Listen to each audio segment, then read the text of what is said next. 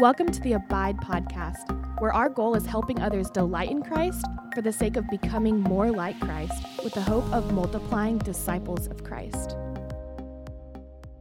Well, hey friends, welcome to episode 3 of the Abide podcast. I am here again with Christopher Cummings. This is your last podcast for this season. I know. You're probably going to miss me. I don't know. I don't know if I would go as far as to say that. But no, it has been fun being able to discuss, well, now the first 3 chapters of the Bible with you. I know. We'll get a little bit more in this one, talking through the rest of the first book. In about 60 weeks, we'll be done with this. No, just kidding. It'll be a lot faster after this. Yeah. There's a lot that happens at the beginning. A lot, yeah. That sets up the rest of the Bible, really. So you can't really understand the Bible without understanding Genesis, in my opinion. Yep.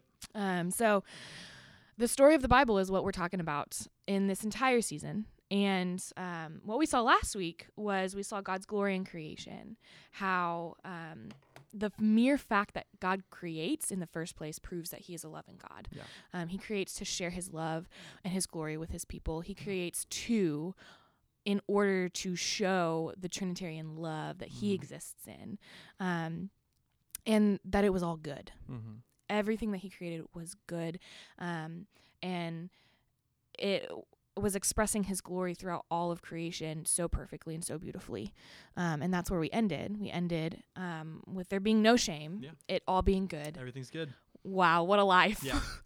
End of the Bible. Can you imagine living in a sin-free place? We cannot wait for that day. I know. And then comes chapter 3. Yep. Which is a fun chapter. Mm-hmm. Doesn't take very long. Yeah. So in the meta-narrative, so the story of the Bible, 4 main parts, right? Creation, which we talked about last week. Mm-hmm. The fall, which we're talking about today. Right. Happens in the first 3 chapters. And then you have the rest of the Old Testament. And then you have Jesus, which we call redemption, right? He brings redemption to humanity. And then we have new creation, which is shown in Revelation, very far away from now. Yeah. Hopefully not too far. So we're going to jump right in, and we're going to spend some time talking about the fall of humanity and what God does about it. Yep. Which I think is really interesting, and it's probably not what I would have done if I was God. No, definitely not. But it's a good thing I'm not God. I would definitely hold a grudge. Yeah, 1 or 2. So I guess let's just start by why don't you just frame it up for us? Yeah, just kind of give you the setting of Yeah. what's going on. Yeah. So we're in the garden. We're with Adam and Eve. Mm-hmm. We're Wow. chilling. Life We're is chilling. great. Everything's good. And if we kind of look back in Genesis 2, there's a tree in the middle of the garden that God says, do not eat from this, because if you eat from this, you will die. Yeah. Also, real quick, important thing, there's two trees, yes, in the middle of the actually. Garden. There's the tree of knowledge of good and evil, which is if you eat of it, you'll die, and the tree of life. Yes. They're both in the middle of the garden, which means that you can see them both together. Yes. When you're at the tree of life or at the tree of knowledge of good and evil, you can see the other tree. It's not like it's hidden farther away. They're both in the middle of the garden. There, right. And so the tree of knowledge of good and evil is the one that God says, if you eat of this, you will die. Right. No. And then we get to verse 1 of chapter 3, and it says, now the serpent was more crafty than any other beast. Yeah, so you already know.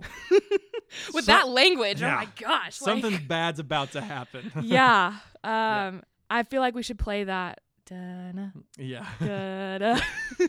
Yeah. So the serpent, which is Satan, he has a conversation with Eve, and I think it's interesting because he begins to twist things. He twists God's words, and Eve herself actually twists God's words as well. And he begins to ask the woman, did God really tell you can't eat of this tree, and that you'll die if you'll eat it? And she said, well, yeah. I mean, he said that if we even touch it, we'll die, which is not true. That's actually not true. God never said that. And he begins to twist things and tempt her into disobeying God. And so what is Eve faced with right here? Eve is faced with a decision. She can either choose to trust what God has told her and the promises of who God is, or she can choose to reject God and believe in something else. And what does she do? She chooses to not eat from the tree. Wow. And instead go to the tree of life because she's not. She said, "Get out of here, Satan." She said, "Not today, Satan." Not today. And moved on. Wow. Nope. Man, I wish. The complete opposite happens. So she eats from the tree. Yeah. Takes the fruit, sees that it's good. So something that's not good is good. Is now good in her eyes. Right. Takes that, eats of it for herself, and then immediately hands it to her husband, and he eats. Who is with her. With her. He's right there. Right there. It's not like she had to go find him. Could have stopped. Could have stopped her. Right. Could have said, "Why don't we think about this for a second?" But maybe we shouldn't do this. Yep. But didn't. Just kind of played along. Played along. Yep. And then that's the moment when sin and death enter into the world. Yep. They both realize that they're naked. Yep. Shame rushes on each of them. All of the shame. And they hide. Yeah. And I think it's interesting because what happens next, I think, displays God's love in such a beautiful way. 100%. His response to the single most devastating moment in human history is love. Right. What does he do? He asks them, "Where are you?" Yeah. He asks them. He walks with them. He walks with them. Yeah. He comes down from heaven. Yeah, he walks with comes them. to them. He meets them Yeah. in their mess. Yeah. Well, we don't know how much God walks with his people Right. before this moment. Like, does God take a daily stroll with Yeah. Adam and Eve? We don't know. But we know that he comes. We know that In God this knows what moment. happened, and he comes down. And he comes. Yeah. Yeah. And he gives them the opportunity to tell them To confess. to confess, to tell tell them him the truth. what happened, and what do they start doing? They start playing the blame game. Right. They blame Right? each other. Yeah, they blame each other. They blame Satan. And so God, his response to this is quite profound, I think. He addresses Satan first before he even addresses Adam and Eve. He addresses Satan, and in his address to Satan, he gives us the very first promise of redemption, of salvation. So Chris, talk us through what is this promise, and what does it mean? Yeah. So humanity sins. God responds to that sin with love and grace.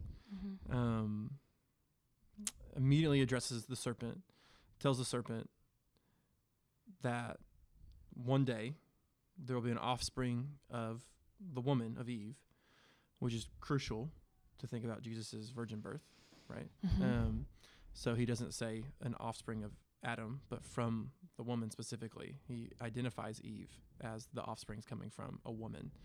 So man's not needed, which we'll get to, I think, probably in a little bit if we get a chance to talk about generational sin. But tells the serpent that there will be an offspring from humanity who will one day crush the head of death, crush the serpent's head while the serpent strikes his heel, which gives us this imagery that there will be someone in human form, right, in human flesh, an offspring of humanity that will destroy death while being struck by death. But yet that death doesn't seem, that striking of death on his heel doesn't seem to kill him. And when we fast forward to the New Testament, we see this is Jesus. This is Jesus, yeah. Right? Jesus is the one who destroys death by dying and rising from the grave. And so Genesis 3, as soon as humanity sins for the very first time, God promises a Savior, and that Savior is actually himself, God in the flesh. And what's really fascinating is some theologians believe that that God walking in the garden is the pre-incarnate Christ, which is super, I think, cool to think about. Yeah. Because that would mean that Jesus is giving them a promise of Jesus. Yeah. Right? Because, like, Jesus is not someone born 2,000 years ago. Jesus is eternally God, right? Right. He is eternally in the past with the Mhm. Father in that Trinitarian love, right? He has always been. Mhm. And so Jesus is working, the Son is working throughout history before he becomes Christ in Mhm. flesh, right? Yeah. And so many theologians believe that when you read of God being fleshly in the Old Testament, Mhm. that is the Son pre-incarnate in Christ, because the Son is the only one we see in the New Testament who is Yeah. fleshly, Right. right? And so when a lot of theologians will look at Genesis 3 and say that God walking in the garden is pre-incarnate Jesus. And so when God addresses the sins of humanity, the serpent, Adam and Eve, there's very well could have been the Son promising a son who will Yeah. destroy death by dying, and that son is Him. He's promising himself. Yeah. And so we don't respond this way to sin. No. We hold grudges. We get angry at other people. We pass our sin off to other people. Yeah. We excommunicate those people from our lives, right? Yep. We start over with other friends. Yeah. We do a vast majority of things. But here, what we see God do is humanity sins against God, and God responds with, I will destroy sin and death once and for all. Yeah. And you fast forward to the New Testament, you see Christ is the one who does that on the cross. There it is. Yeah. So Man. the gospel, Genesis 3. Right. Yeah. I mean, how beautiful is that? Like, in Genesis chapter 3, in the midst of the most devastating moment, I mean, this literally brought actual death to all of humanity. Right. Right? In the midst of that, in the midst of their fear, in the midst of their shame, in the midst of them playing this blame game, we see God meet them in that and promise his redemption and his salvation. Yeah, and he will restore all things. My goodness, if that is not love, right. I don't know what is. Yeah. Yeah, right? and like we mentioned earlier in the last few episodes, is like this is God's plan from the beginning. Right. God wasn't surprised when humanity failed, right? God wasn't like, oh, man, if this was God's number one plan, then he would have wiped away humanity and started over. But it wasn't. God's plan A was not for creation to work. Right. God's plan A was for the cross to occur. And so God's not surprised by this. The cross is not plan B to fix plan A.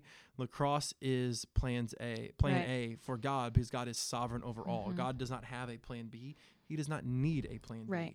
He is sovereign, providential over everything. Yeah. Yeah. So kind of playing along with the story, life was characterized in the garden. You know, there was life, there was blessing, there was good land to dwell in, there was peace and transparency with God. He was right there with them, right? The fall happened, sin entered, death entered. And so what do we get? We get an exchange. In place of life, we get death. In place of blessing, we get curse.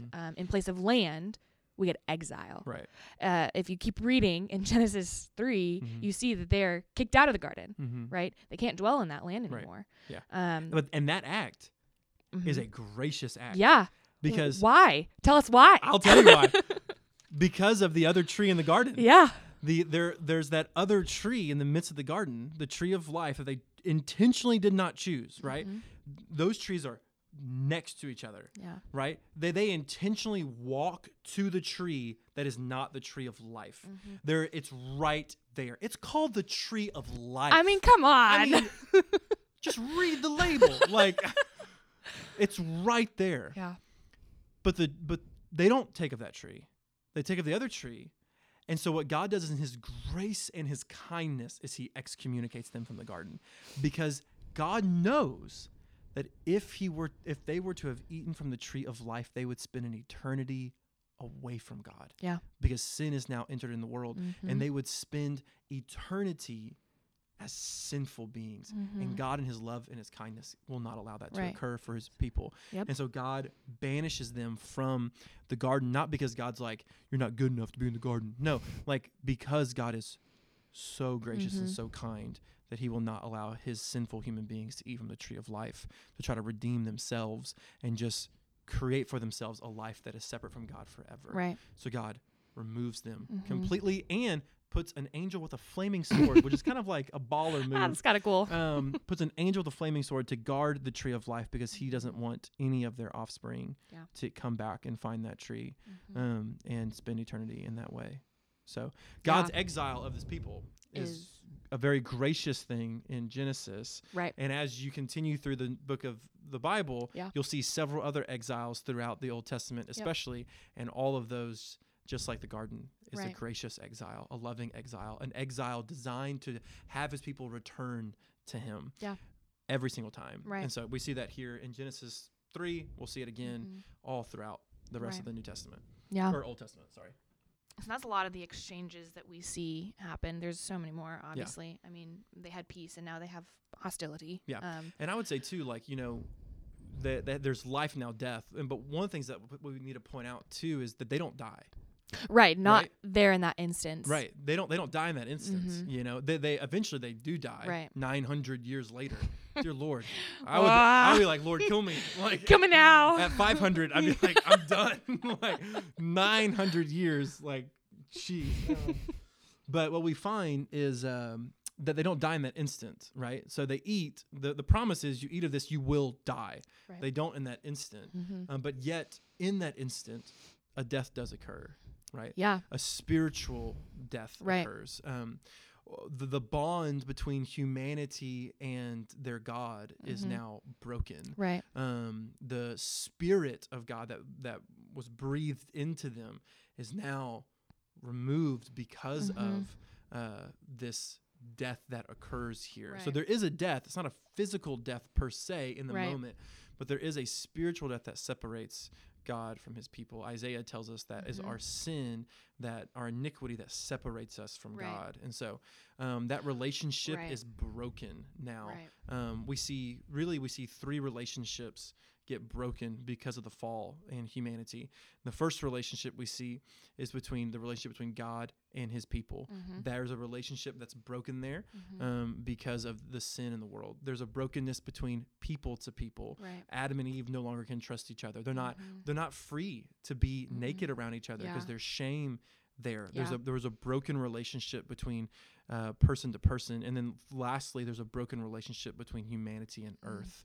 The earth now brings up thistles and thorns. You have to work. It's not just going to produce crop. You have to the sweat of your brow, you have to work. And so there's now this hostility, if you will, this broken relationship between humanity and earth. And so all three of humanity's relationships get broken because of their sin, between God, between each other, and between the earth. And so that's how they leave the garden, is in a very, very broken state. But also at the same time, God does something that's really significant before they leave the garden. And that is that he clothes them. They were already clothed. So that's important to know. You know, as soon as they sinned, they realized that they were naked, and they sewed fig leaves together and they clothed them.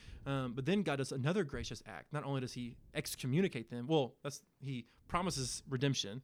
He excommunicates them so that they won't live forever without him. And then the third gracious act that we see, if not more than this, but is the fact that he clothes them, and he clothes them with not fig leaves and poison ivy. That'd be terrible. But just imagine. But he clothes them with skin, right? Which means that in order to clothe someone with skin, you have to have skin, right? And so basically, what we see here is that humanity sins. God sacrifices an animal in order to cover their shame and their sinfulness and their nakedness. Which tells us, one, just from the very beginning, the degree of seriousness that God takes sin. When we get to Cain and Abel, just a chapter or two later, right? Like, we're going to see them make sacrifices to the Lord. Why are they making sacrifices to God? We don't see God ever command them to make sacrifices to God, but why do they do that? They do that because they saw God make a sacrifice for them. God sacrifices some sort of animal to clothe them, and that's crucial because that sacrifice not only clothes their nakedness, but in a symbolic way, it clothes their shame and clothes their sin as well. And then when we look at Jesus will be the ultimate clother, if you will. He will die for us and cover our shame through the means of his blood. But when we talk about justification, when we put our faith in Jesus, not only is that the removing of our sin, but the bestowing upon righteousness, right? We receive the righteousness of God. He clothes us with himself. And so we see that sin is serious, and that because of sin, something has to die. And the thing that dies, one, there's the spiritual death, but then the physical thing that dies in the garden is not humanity. The physical thing that dies in the garden is some other creature that God uses to clothe humanity's sin. And so in order for sin to be clothed and forgiven or to be washed clean or whatever, something will have to die to cover that sin and shame.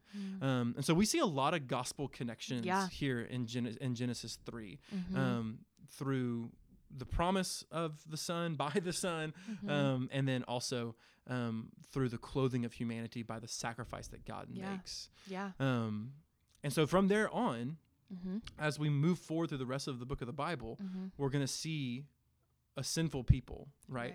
People are not born inherently good. At this point moving forward, they're born sinful. That sinful trait gets passed down from generation to generation to generation. It's not, I sinned and now therefore I'm a sinner. It's, you were born into a sinful world as a sinner and therefore you sin.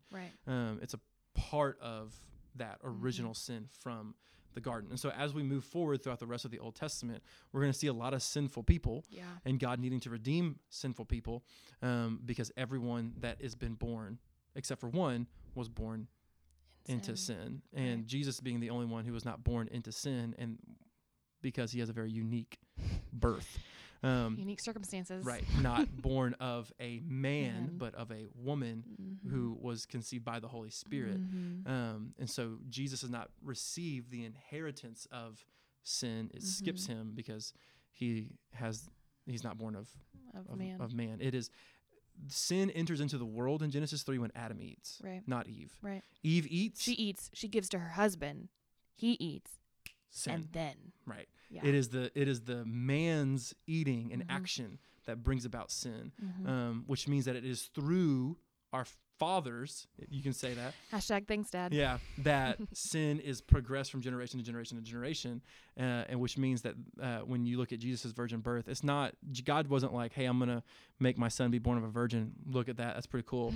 Like, no, he was born of a virgin because he was born sinless. Not a sinner, which is crucial because you can't have a redeeming sacrifice in Christ if there's sin. So that wouldn't work very well. So we see a lot of gospel connections in Genesis 3, and then also we see the inherent nature of sin as we move forward.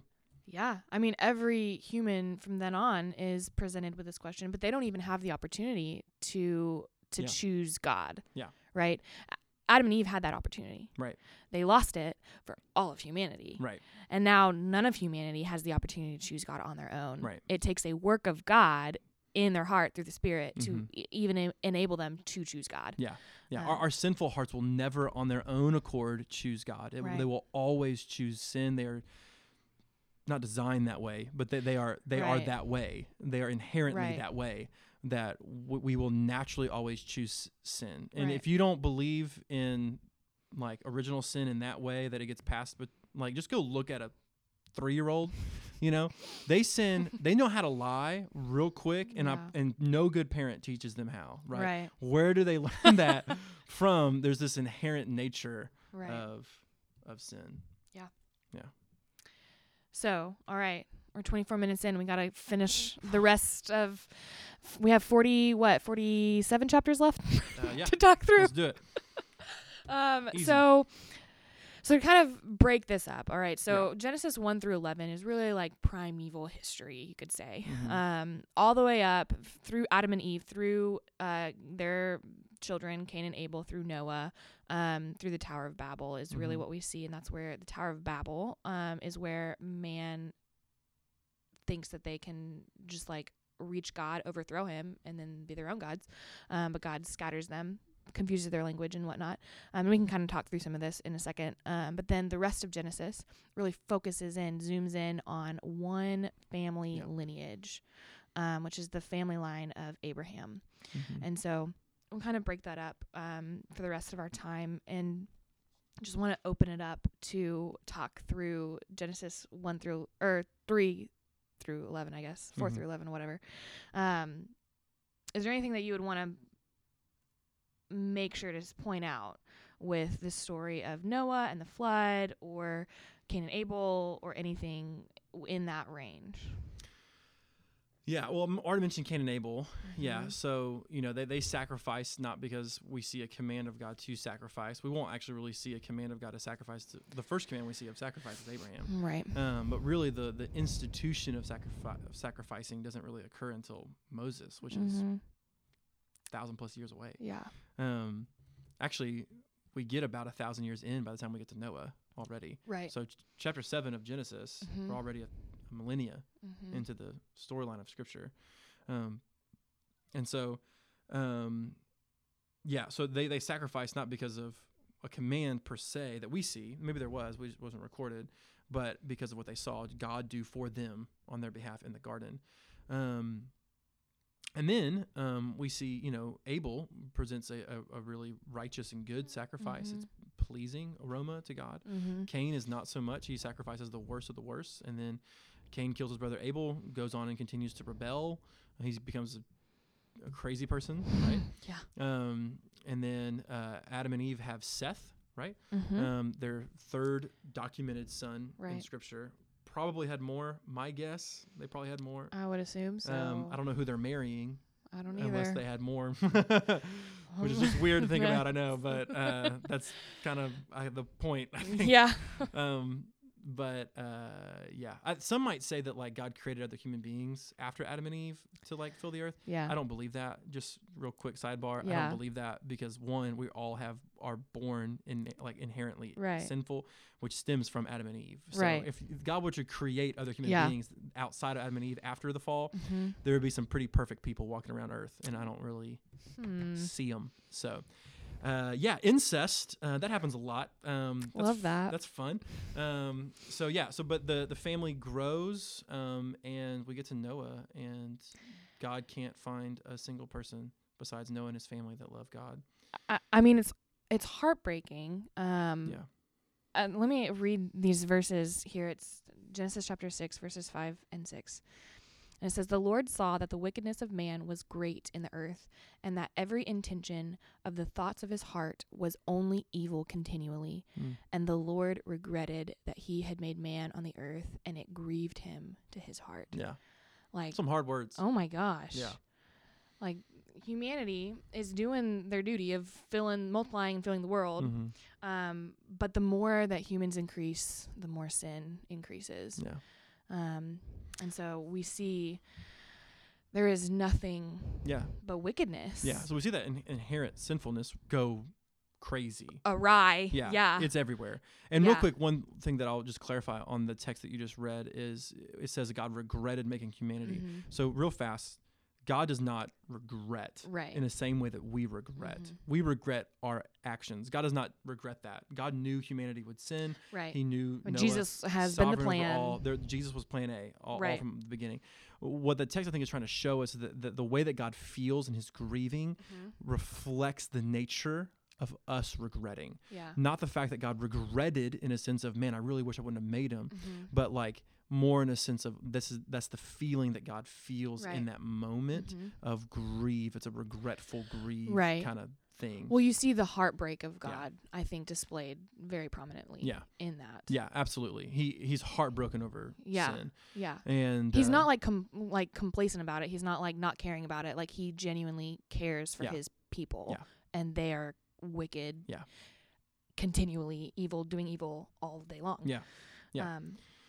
And so he's heartbroken, and so God realizes he needs to act, and the way that God acts is by flooding the earth, but preserving the people who are righteous in the eyes of the Lord, and righteous not by good works, Right. righteous by faith, which is Hebrews 11. Right. Noah was righteous because of his faith, not his works. Right. And so God rescues them from the midst of that destruction. And so we see in Genesis 6 or 7, when the flood actually occurs, that one, we see the immense power of God. We see the wrath of God literally poured out among humanity. And oftentimes we can think of that and we can think, wow, God's really impatient with people. But one, like I said earlier, it's been a millennia since 1,000 years of rebellion and sin and getting worse and worse and worse. And not only that, but when God gives the command for Noah to build the ark, there's probably at least 100 years that go by or something, like a significant amount of time. 100 years may be completely wrong. Don't quote me on that. But there's a significant amount of time that goes by. I mean, it's going to take him a while to build that ark. That goes by in which God is,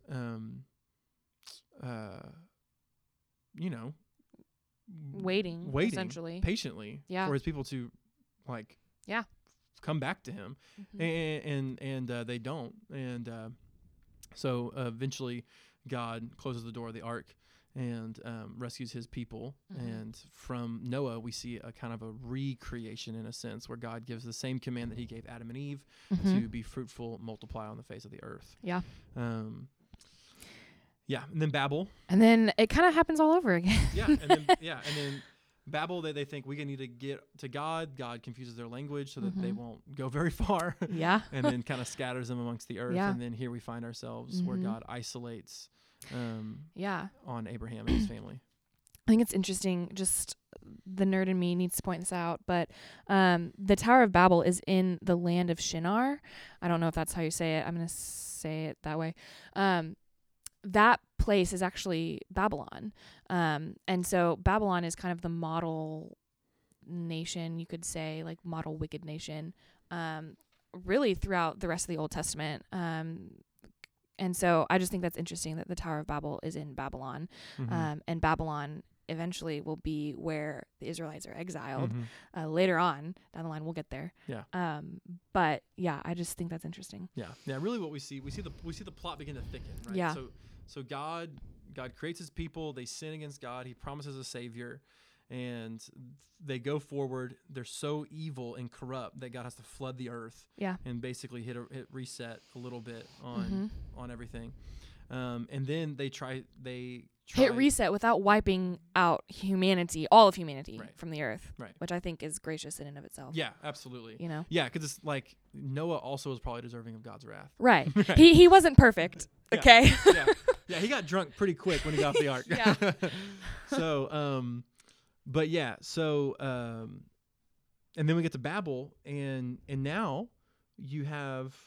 The aftermath of Babel is a lot of people speaking different languages. So God's going to redeem people who are sinful, and now those people don't speak the same language. So the plot begins to thicken even more of like, how, Lord, are you going to redeem this world? Because it seems to be getting worse and worse and worse. Right. And then the next chapter, Abraham. Here we are. Here's this guy. His name's Abram. He's just doing his thing. And God comes on the scene and he says, I'm going to, one, make you the head of a great nation. And through that nation, I'm going to bless the rest of the world and send my son who will redeem humanity. He doesn't say that word for word, but, paraphrase. So we begin to see the redemption plan start to unfold. Not that it wasn't unfolding before, but now we really get to see some major mile markers in the unfolding process. Zeroing through the choosing of Abraham. And so God chooses Abraham. Through the line of Abraham, God will redeem his people. God promises that through the family of Abraham, all their families will be blessed. Through the nation that God will build up from Abraham, all other nations will be blessed. God makes a covenant with Abraham. This is a promise. Abraham becomes, 100 years old? He's old. He's very old. Yeah. Sarah is 10 years younger, so she's like 90. He's like 100. And it's there where she finally gives birth to one son. That's Isaac. Yeah. Yeah. Well, and before we get to Isaac, something that I want to point out about the covenant that God makes with Abraham, because I think this is so fascinating. It actually reflects different covenants that nations would make with each other back then in the ancient Near East. Essentially, what would happen is when a sovereign state or a more powerful state came together with a weaker state, they'd make a covenant, and the sovereign state would basically say, "Hey, I'm going to give you protection and security and whatnot if you obey me and don't make a covenant with anyone else." And what they do, I don't know why they did this, but it's weird. They cut animals in half and they laid them, and then each party would walk through the animals, basically through the middle of the cut animals, right? The cut animals symbolize a curse, right? And both of them would walk through it. It was a way of saying, if I break this covenant, do to me what you just did to this animal. Exactly. Right? What's so interesting, this is how God makes his covenant with Abraham. But the interesting thing is Abraham is zonked out asleep during all of this. He doesn't even consciously know. He's in a deep sleep. That this is going on. Yeah, so Genesis says that he's in a deep sleep, which is God put him in that deep sleep. which is the same sleep that he put Adam in to remove a rib and make Eve. Yeah. So it's an unconscious state. Like Abraham doesn't know what's going on. It's the kind of sleep you go in for surgery. Yeah. That's the deep sleep. That is what's happening. And so God, what it says is that there was a smoking fire pot and a flaming torch passed between the pieces. That signifies God. And so what God is saying is that, hey, I'm initiating this covenant with you. I'm setting it up, and I am fully going to be responsible for taking on all of the curse for you breaking this covenant. Right. And we see that on the cross of Christ. Yep. Yeah. God makes a promise with himself. But he makes a promise because God's not going to break the covenant. He makes a promise that when people, Abraham's descendants, break the covenant, God's going to take on that curse. And spare them. And he does. Yeah. He does. That's crazy. No, that's the best part of the Abrahamic covenant. That's the part of the Abrahamic covenant that we oftentimes gloss over when we talk about. Yeah, we're like, why is there a flaming pot and dead animals? I know. We talk about God making the promise. We talk about the descendants as numerous as the stars in the sky and the sand on the shore. We talk about the vastness of the promise. Yeah, we talk about all of the blessings that come with the promise. And the most beautiful part of the promise is that it is not Abraham and God walking through the pieces. No. But God alone walks through the pieces. Yeah. And man. Yeah. It's beautiful. So we have that, the establishment of the covenant in chapter 15. On strong terms. Very strong terms. Right. Genesis chapter 17, this is kind of the sign of the covenant, is circumcision. And then Abraham and Sarah have their child Isaac, and then we get to chapter 22, and this is really the testing of the covenant, when God commands Abraham to sacrifice his only son. Abraham has one son. God promises him a nation, right? Descendants as numerous as the stars in the sky. Abraham lives long enough to see one son. Right? And so son Isaac, God blesses them with, and then God calls Abraham to a mountain that's 3 days away or something like journey. that. Yeah. And Abraham and Isaac go up together. There's no sacrifice, which Isaac's like, "Hey, Dad, where's the goat?" Yeah. And Abraham's response is of beautiful faith, "The Lord will provide." Yeah. Right. And so Abraham walks in obedience. Well, and also, there's a servant there with him or something. Yeah, and ditch the servant. Right. What Abraham says, he says, we will return. Yeah, he's pretty confident. He's confident. He knows that God's calling him to sacrifice his son. He knew that before they left. Right. But he's confident that the two of them will return. On the way up, Isaac's like, "Where's the goat?" And Dad's like, God will provide." Abraham has him tied up. Can you imagine being Isaac in this instance? What are you saying? Just like, "Dad, this is wrong." Yeah. And then God, tells Abraham to stop, and because God sees that Abraham is going to go through with it. Yeah. For Abraham, God is his greatest treasure. Yeah. More than the son that God promised. More than the nation that God promised. Yeah. Man. And then God tells him to stop, and then sovereignly provides the actual ram in the thicket to be the sacrifice. Yeah. And so, which is also a foreshadow of Jesus. All foreshadowing. Isaac carries up his own wood. Jesus carries up his cross to the hill. Yep. They both go up a hill. They're both about to. They're both to be sacrificed. One does not, and one is. And it's through Jesus who fulfills fully the Abrahamic covenant, that through him all other nations will be blessed. Right. Through Christ. Yeah. Yeah. There's a lot of stuff there. Yeah. So we have that, and then we get into the storyline of Isaac. He has 2 sons, Esau and Jacob. Jacob literally, what is that? His name literally means deceiver or something like that. Yeah, something like that, which is funny because that's what he does. He tricks his father into giving him the the blessing. The blessing that he had planned for Esau. Right, the firstborn. He disguises himself as his brother. His brother's a hairy man, so Jacob puts on fur on his arm so that he can just deceive his father. Receives the blessing that should be given to Esau. So he's not really seen as the best person. But yet, even in his sinfulness, God is going to fulfill his promise. And because because Isaac blessed Jacob, God will continue the promise of going forward with Jacob. And so eventually Jacob gets married. And it's not the girl that he wants. Not the girl that he wants. Wants is the sister of the girl that he gets. Right. So he works 7 years to get this girl, doesn't get the right girl. Right. Then has to work another 7 years to get his girl. They start having kids. Eventually they'll have 12 sons. Yeah. Amongst others, but 12 prominent sons. And I think it's interesting also, I can't remember when in the story, maybe after Jacob is the one who famously wrestled with God, right? And he gets renamed to Israel. To Israel. Yeah. That's where we get the Israelites. Yeah. Jacob's about to go meet with his brother Esau. He's like terrified. Yeah. He wrestles with God. It's a really fascinating wrestle. So here's another when you see God fleshly. Yeah. Like this is probably the pre-incarnate Christ. Yeah. Here. And so he wrestles with God, and then at the very end of it, God touches his side and makes him go limp. Yeah. And it's just like, why didn't you do that? From the beginning. Why'd you have to wrestle with him for so long? Wrestles with him all night, and then God just touches his side, and homeboy just goes limp. But God humbles him really in that moment and gives him a new name. And then he has 12 sons, which famously become the 12 tribes of Israel. Yeah. One of those sons is a son named Joseph, which is his favorite son, really.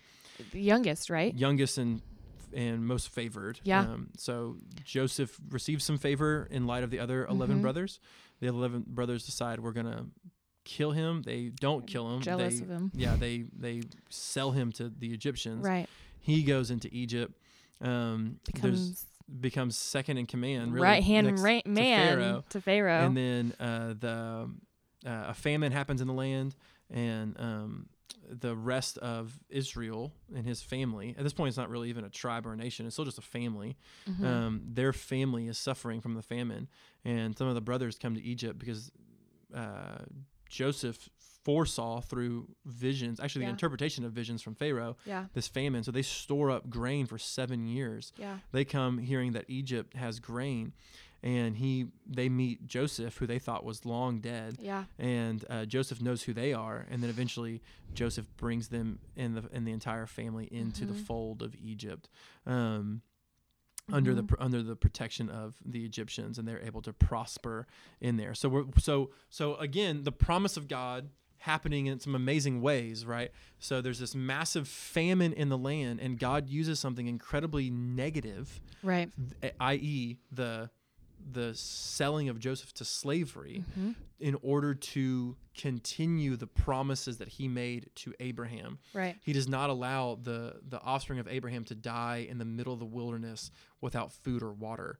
He brings them into a place of abundance, and that place of abundance, the way he brings them into that place is through the means of the other sons selling Joseph. So God takes the very end of Genesis, Mm-hmm. Genesis 50.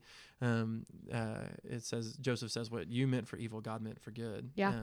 And that's really what God does throughout all of the Bible. Yeah, I mean, you can apply that verse to everything. So much. Yeah. And so, so what we find is the sin in the garden makes itself known throughout all of humanity moving forward, right? There's this evil at Noah. There's this doubt in Sarah and Abraham as to whether or not they're going to have a child. There's this evil at Babel before that. There's this mischievousness inside of Jacob. Yeah. There's the evilness of the 11 brothers to Joseph. There's evil and sin all throughout all of this, but yet God is still clearly working to bring about his redemptive plans and purposes that he promised in Genesis 3. And when he makes that promise to Abraham, even in the midst of dire circumstances, a famine throughout all the land, a 7-year famine throughout the land, he sovereignly brings them into the fold of Egypt in order to he's gonna see it through to keep them going forward so that they can fulfill the promise that he made to truly redeem. And that's where it ends. It ends with Joseph's death in Egypt. And that's how the Israelites found themselves in Egypt. Yeah, they were not in Egypt because they sinned and God exiled them to Egypt. They sin in a weird way did bring them to Egypt through the sin of the brothers to Joseph. But God was not punishing the people of Israel to bring them to Egypt. God actually providentially brought them to Egypt to keep them flourishing. Right, yeah. And that's what we see as well. At the very beginning of Exodus, it says that, but the people of Israel were fruitful and increased greatly. They multiplied and grew exceedingly strong. So the land was filled with them. And that's in Egypt. Yeah. And we see that. Yeah, God's hand's clearly upon them. And then, moving forward, we'll see God rescue them even more. But the rest of what we see in the Old Testament over and over and over again is we see humanity's sin, their faithlessness, God's faithfulness in light of it. And it all kind of stems back to one, the promise that God makes in the garden, that he will be the ultimate deliverer. Right. And two, the covenant that God makes with Abraham, that he will take upon humanity's sin and shame for himself. And so no matter how faithless Israel becomes, which, by the way, spoilers, they will become incredibly faithless, God will always remain faithful in order to fulfill the redeeming promise. And so the love and the glory of God is seen not only right when humanity sins, but as humanity sins over and over and over again throughout the rest of the book of Genesis and ultimately the rest of the Bible. Yeah. So that's where we're gonna stop and leave off. We leave off with now this family of the 12 sons or however many really they had in Egypt. They've multiplied. They're multiplying. They're becoming a great nation in in Egypt. And what we'll see next week is we'll see the aftermath of that. Because the next verse is that there was a new pharaoh, a new king in Egypt who did not know Joseph. And things fall apart. And he's threatened by their growth and puts them into slavery. And they're enslaved for 400 Which years. Actually, God tells Abraham that his people would be enslaved for 400 years. Part of God's plan. So it's all part of God's plan. Sometimes it's not like God brought them to Egypt and then he's like, oh, dang, there's a new guy in power. Right. He doesn't know the plan. He doesn't like me. No, sometimes, as devastating as this might sound, sometimes God's providential plan for our lives is to put us into devastating circumstances for 400 years. And that's the case for Israel. God's providential sovereign plan for them was to be slaves to the Egyptians for 400 years. And I think the reason why is because when he redeems them, it'll be even far sweeter and far greater. More glorious. So. Cool. Well, that is our walk through Genesis 3 through 50. Following a quick. It was. Walk. It was 50 minutes. It was a brisk walk, but it's a walk nonetheless. We'll pick it up next week when we talk through the story of the Exodus. We'll cover 4 books. Wow, in one episode next week. Yeah, I'm glad I got the front end of this. You only got to talk through one book. One book. Yeah. Lots to talk about in that book, though. So it was so fun to talk through all of Genesis with you. So thanks for being here and kind of just setting up the rest of this season and the rest of the story of the Bible. Yeah, been a pleasure.